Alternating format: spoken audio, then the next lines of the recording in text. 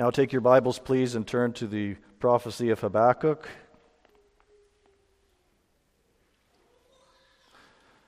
Tonight we begin chapter 3.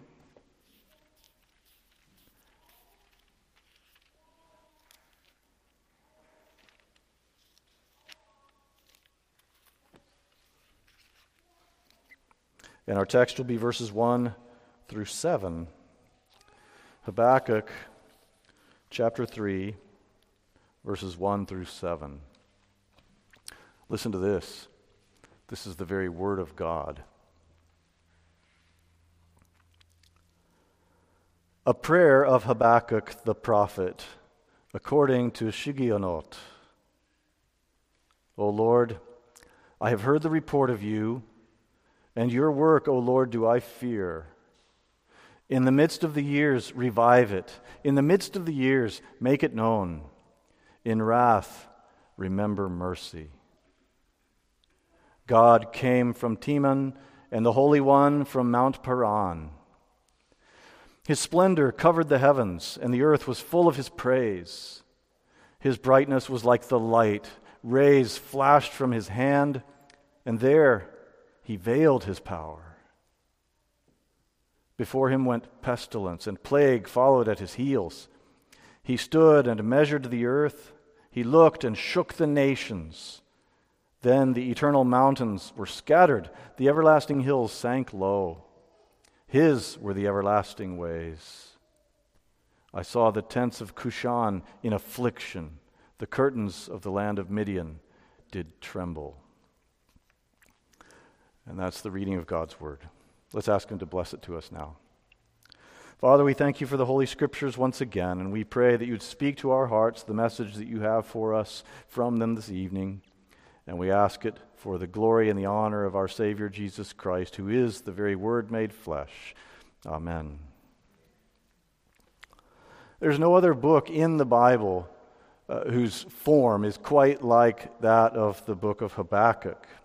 The book's made up of 3 chapters, and in the first 2 chapters, they present dialogue between God and the prophet.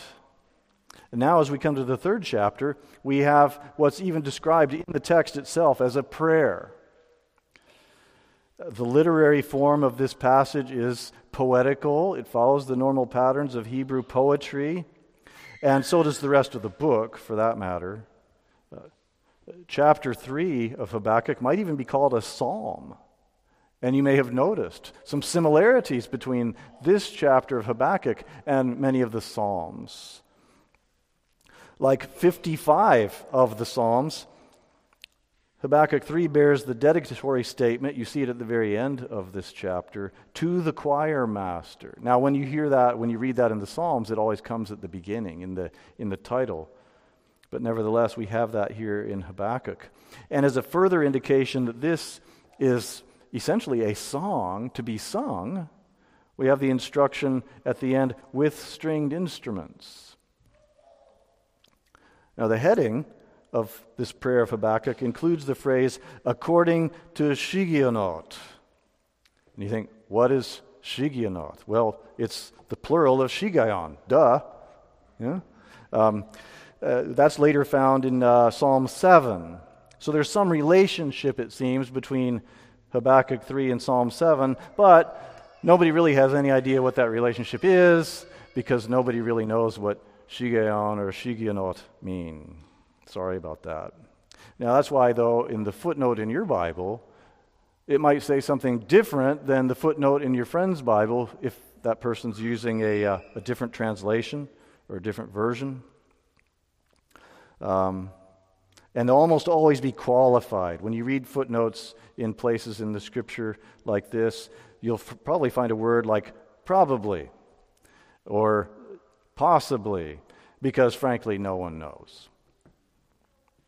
Speaking of things we don't know, you may see that in Habakkuk 3 times the word Selah appears. You see that word many, many times in the Psalms. The only place outside of the Psalms that Selah appears is right here in this chapter of Habakkuk. And that too might be a musical term. It might be some sort of direction for worship. We will find out in heaven, and probably not before. what it means. Habakkuk wrote this prayer under the inspiration of the Holy Spirit. So what we've just read and what we're considering right now is the very Word of God. But Habakkuk was not a robot when he penned this any more than any of the other scripture writers were. He was being carried along by the Spirit, but his personality is impressed upon the Word here. And he was a man who was reflecting on the past, contemplating what God might do in the days to come. That's why you see the phrase, in the midst of years. He has this sense of God's great work in the past, but he's also looking ahead to what's to come. And so that's why David Baker, in his commentary on this passage, wrote, "From his position in the middle of Israelite history, Habakkuk looks back to God's mighty actions at the Exodus and ponders the future." And that's what's at work, particularly in these first 7 verses. And Habakkuk teaches us that holy fear is the proper response to God's glory and God's power. Holy fear is the proper response to God's glory and power. So let's first of all consider the fear of the Lord. This comes out for us in verses 1 and 2. The fear of the Lord is a central theme in Scripture, both in the New Testament as well as the Old. But that term, the fear of God or the fear of the Lord, it's fallen out of favor, hasn't it, in our days? Some professing Christians object that the idea of fearing God is incompatible with a loving relationship with Him. And people will discuss and debate the meaning of the term. Well, what does it mean when it says the fear of the Lord? What's that supposed to convey to us? And they'll say, well, it just means respect. Or it's just, what it really means is just reverence. And that sounds comfortable to us, of course, but I think it's a mistake to try to rob this term of all connections with dread, all connections with terror. We mustn't forget who God is, and we mustn't forget who we are. We mustn't downplay the creator-creature distinction. God is in heaven, we're on earth. And we mustn't gloss over issues like God's holiness and man's sin and God's just wrath against sin. And Habakkuk has God's wrath in view in this very passage. He mentions it. He speaks of it. And he specifically speaks of fearing the works of God. Now, this is not the kind of fear that would characterize an enemy of the Lord. Habakkuk here is not cowering like some sort of an infidel, but he is in awe of God. He's in awe of the power of God and of His glorious works. And this awe carries with it a healthy measure of real fear. And if that rubs you the wrong way, I encourage you to spend more time meditating on the attributes of God, particularly His holiness. Ultimately, I think it's fair to equate the fear of the Lord with saving faith. In the end, they're essentially the same thing. If we had to make that case on no other basis, we might draw the conclusion from Psalm 130, verse 4. It says, "But with you there is forgiveness, that you may be feared." Sometimes you'll hear people object that there's no need to fear God if you're forgiven. But according to the very Word of God, a man can't truly fear the Lord unless he is forgiven.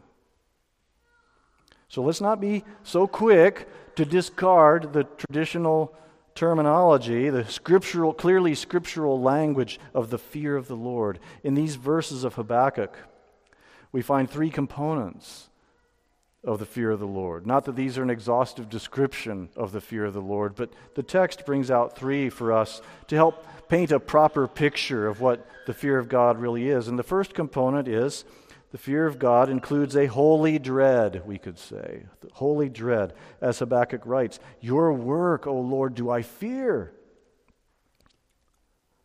The prophet knew the Lord his God. The prophet knew what God is capable of. He was aware that God is sovereign over all the nations, and that in his sovereignty he had in the palm of his hand that dreaded and fearsome nation of the Chaldeans. And he had used the Chaldeans as an instrument to judge nations, and now he was directing that instrument towards the children of Jacob, Habakkuk's own people. Habakkuk knew it was coming. No wonder he prayed, "In wrath, remember mercy." So holy dread is one component of the fear of the Lord. A second component of the fear of the Lord we find in these verses is a holy anticipation. Habakkuk pleads with God to mingle mercy with the blow of discipline because he is certain that that blow is going to fall. "I have heard the report of you," he says. And he believed the report that he had heard. God's answer to Habakkuk's first complaint is at least part of what he has in mind here. If you turn back to chapter 1, look at verse 5. "Look among the nations and see, wonder and be astounded, for I am doing a work in your days that you would not believe if told." Habakkuk heard those words. He's anticipating what God is going to do. God would certainly chastise his covenant people for their sins, but then he's going to judge as well the wicked Chaldeans. Habakkuk knew and was sure of these things. The only thing he could do about it was just wait and anticipate. But as he didn't do it in a state of carnal dread, but in a mindset of somber and holy anticipation. And that brings a third component of the fear of the Lord. We've got holy dread, we've got holy anticipation, but then humble submission. Habakkuk has complained to God twice in this book. They're recorded here for us, but it's important to remember that Habakkuk's complaint were not grumbling complaints. He approached God in faith. He approached him in reverence. And provided you do the same, you can take your complaints to God too. You're allowed to question God, but you're not allowed to not trust God. When Habakkuk prayed, "In wrath, remember mercy," he was submitting himself to God's discipline. He was submitting himself to the lordship of God, trusting the judge of all the earth that he would do what is right, and believing that the Lord God is compassionate. God doesn't change. And so you can approach him with that same humble submission, holy anticipation, and holy fear. Well, in verses 3 and 4 of the text, we read of the splendor of the Lord. Verse 3 tells of the splendor of the Lord, that it covered the heavens. And in verses 3 and 4, we see references to light, references to flashing rays, and we're going to consider all that in a moment. But let's first consider these place names found in verse 3 and the significance of those. It says, God came from Teman. Who is Teman? What was Teman? Where was it? Well, Teman was a grandson of Esau, the brother of Jacob. Teman's descendants became one of the strongest tribes among all the people of Esau. Now, the people of Esau are the people of Edom. So when you hear of Edom and read of that nation, those are the descendants of Jacob's brother Esau. And Teman was one of the strongest tribes, one of the greatest tribes among the Edomites. And because of that, because of their prominence, Teman is sometimes used as a nickname or an alternate name for the Edomites. In much the same way, for instance, that, remember, the tribe of Ephraim became so big and so powerful in the northern king of Israel that sometimes the names Israel and Ephraim were used interchangeably. And so that's the way Teman is being used here.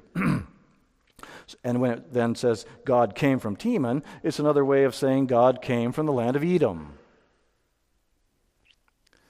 And then there's the parallel reference to Mount Paran, which is also in the land of Edom.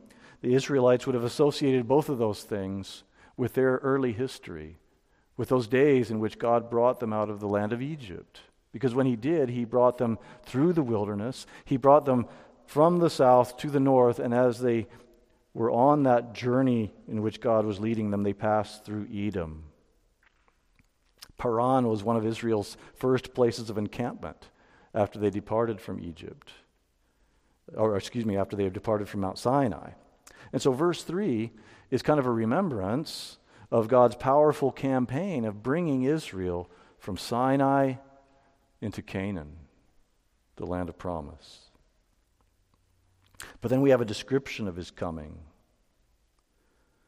His coming in the sense of his redemptive presence among and with his people, but also his presence, his coming in the sense of judging the nations. And it's described in terms of brightness and of light.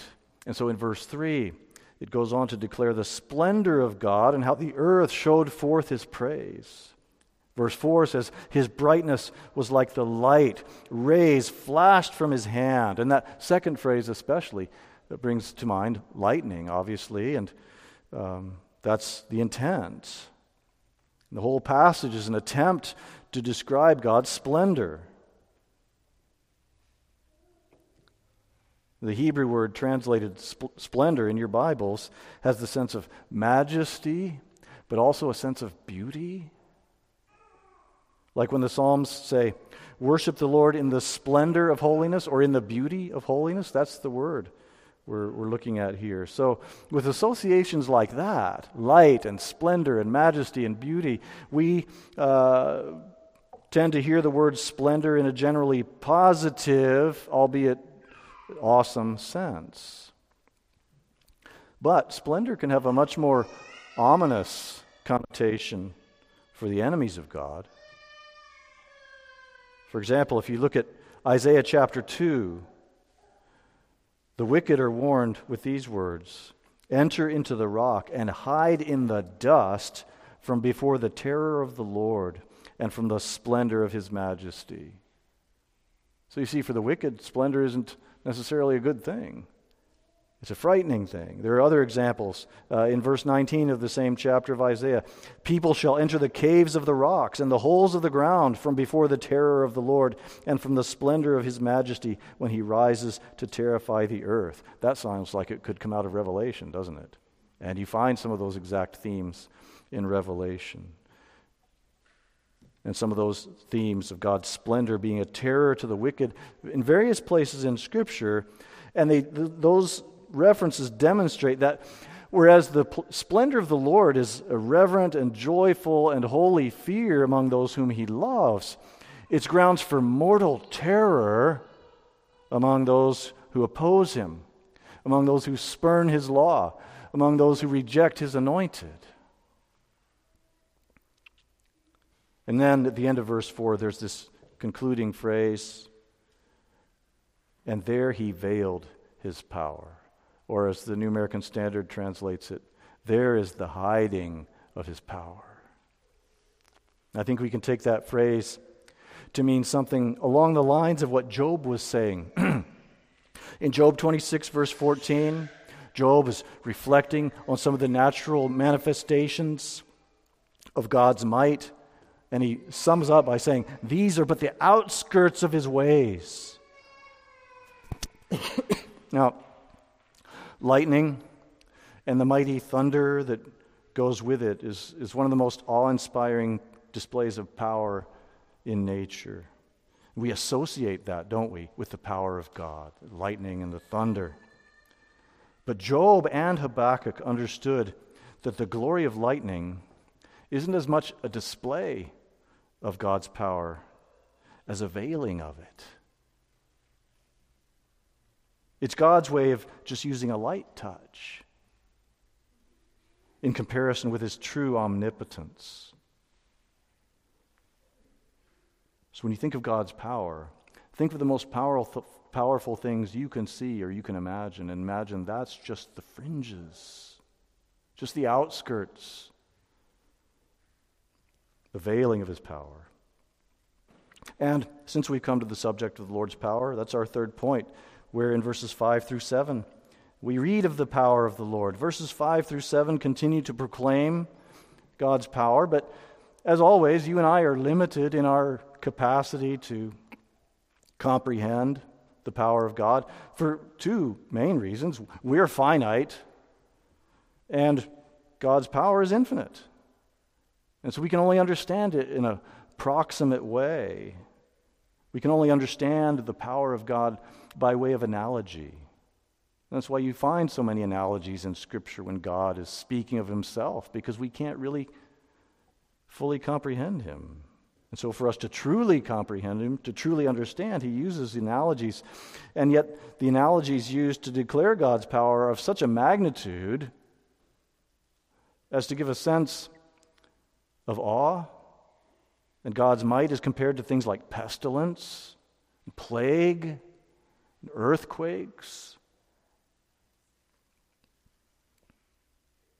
So when you think about pestilence or plagues, consider the fact that by most estimates we are finally emerging from the COVID-19 pandemic. The symptoms of each variant have become gradually mild and more mild. The use of masks continues to dwindle. The so-called social distancing is mostly a thing of the past. You can still see the marks on the floor, but nobody cares. Consider, though, the widespread fear caused by COVID over the past 2 years. And then consider this. The infection rate of the 1918 influenza pandemic was 500 times that of COVID-19. The infection rate, 500 times COVID. The swine flu in 2009 and 10 was 700 times higher than COVID in terms of infection rate. And the annual infection rate of seasonal flu is 800 times higher than COVID. All that to say, let's think in terms, when we hear pestilence or plague, let's think in terms of the effect of bubonic plague in Europe in the Middle Ages, in which 1/3 of the population of Europe died of the plague. Not got infected, died. So when we hear the words pestilence and plague, we should think of that magnitude of devastation. Truly apocalyptic proportions. Those are proportions given in the book of Revelation, in the chapter from just last week. When the sixth angel sounded his trumpet, the effect of what follows is 1/3 of the world's population dies. Keep that in mind when Habakkuk says, before him went pestilence and plague followed at his heels. The power of God is so far beyond man's power, even beyond what man can imagine or comprehend. And having likened it to the ravages of plague in verse 5, Habakkuk uses seismic imagery in verse 6. He starts talking about earthquakes to describe the power of God. It says, he shook the nations. The earth shook when God descended upon Mount Sinai to give the law. Earthquakes occur in various biblical narratives as a manifestation of the awesome power of God. Now, the kings of the earth go to great lengths to glorify themselves with their armies, with pageantry, with all sorts of pomp and circumstance. But there's no king on earth who can muster up an earthquake. That's something only the King of Kings can do. And the earth shakes at the very presence of God. He himself shakes the nations. And you see that picture in Habakkuk of God standing up and measuring the earth. That's a term used to describe judgment. He's bringing judgment. He's evaluating. He's assessing the nations. When you see that, numerous times in Scriptures where an angel is told to measure the temple, or is told in Revelation to measure the New Jerusalem, to measure its walls. It's a testing, it's a judgment. And once God has measured the earth, he shakes. And so powerful is the shaking of Almighty God that even the mountains are broken, even the hills bow down. How enduring are the mountains? How old are the hills? They're as old as the earth itself, but they're not eternal. Not in the same sense that God is eternal. He created them. And in the last day, he's going to destroy them. The Lord has the power to do even that. He alone is everlasting. Now in verse 7, we have a classic example of parallelism, a textbook example. And parallelism is a chief attribute, chief characteristic of Hebrew poetry. There's parallelism all over the Bible. It's everywhere in the prophets, including Habakkuk, even in the text we're looking at now. But verse 17 is an especially striking example. So you've got tents and curtains, and those two terms are placed in parallel in verse 7. And they're referring to the portable dwelling places of nomadic tribes in the deserts. There's no information about Cushan, unless Cushan is a variation on the name Cush. But Cushan occurs in parallel with Midian, and that would indicate that Cushan is a group like the Midianites, perhaps somehow related to them, or maybe even a subset of them.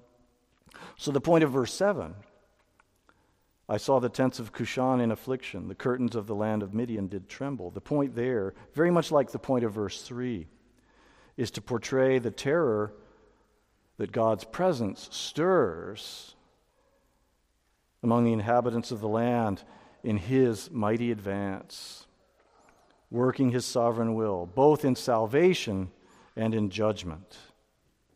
But holy fear is the proper response to God's glory and power.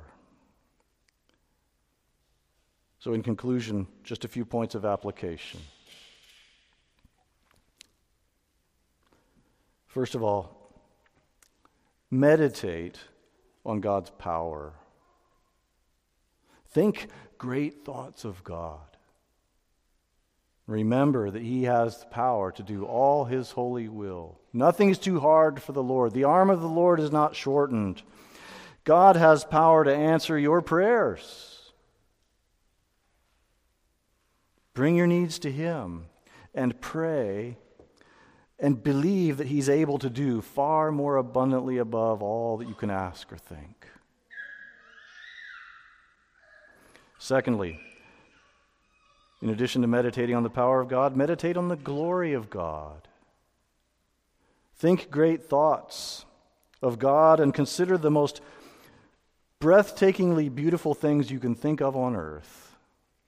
Whether it's a panoramic scene or whether it's a beautiful person, a beautiful painting, and consider that the most breathtakingly beautiful things you can see in this present age are nothing compared to the beauty and the splendor and the majesty of God in his glory. Use that as a remedy against temptation. When you're drawn to something that's not right for you to be drawn to, thank God for the beauty of his holiness, because it surpasses whatever it is that's alluring you. Third application, each and every one of us, every person in this room, has need that God in his wrath would remember mercy. We need him to do that. And it's only through the Lord Jesus Christ that God's wrath can be mitigated with mercy.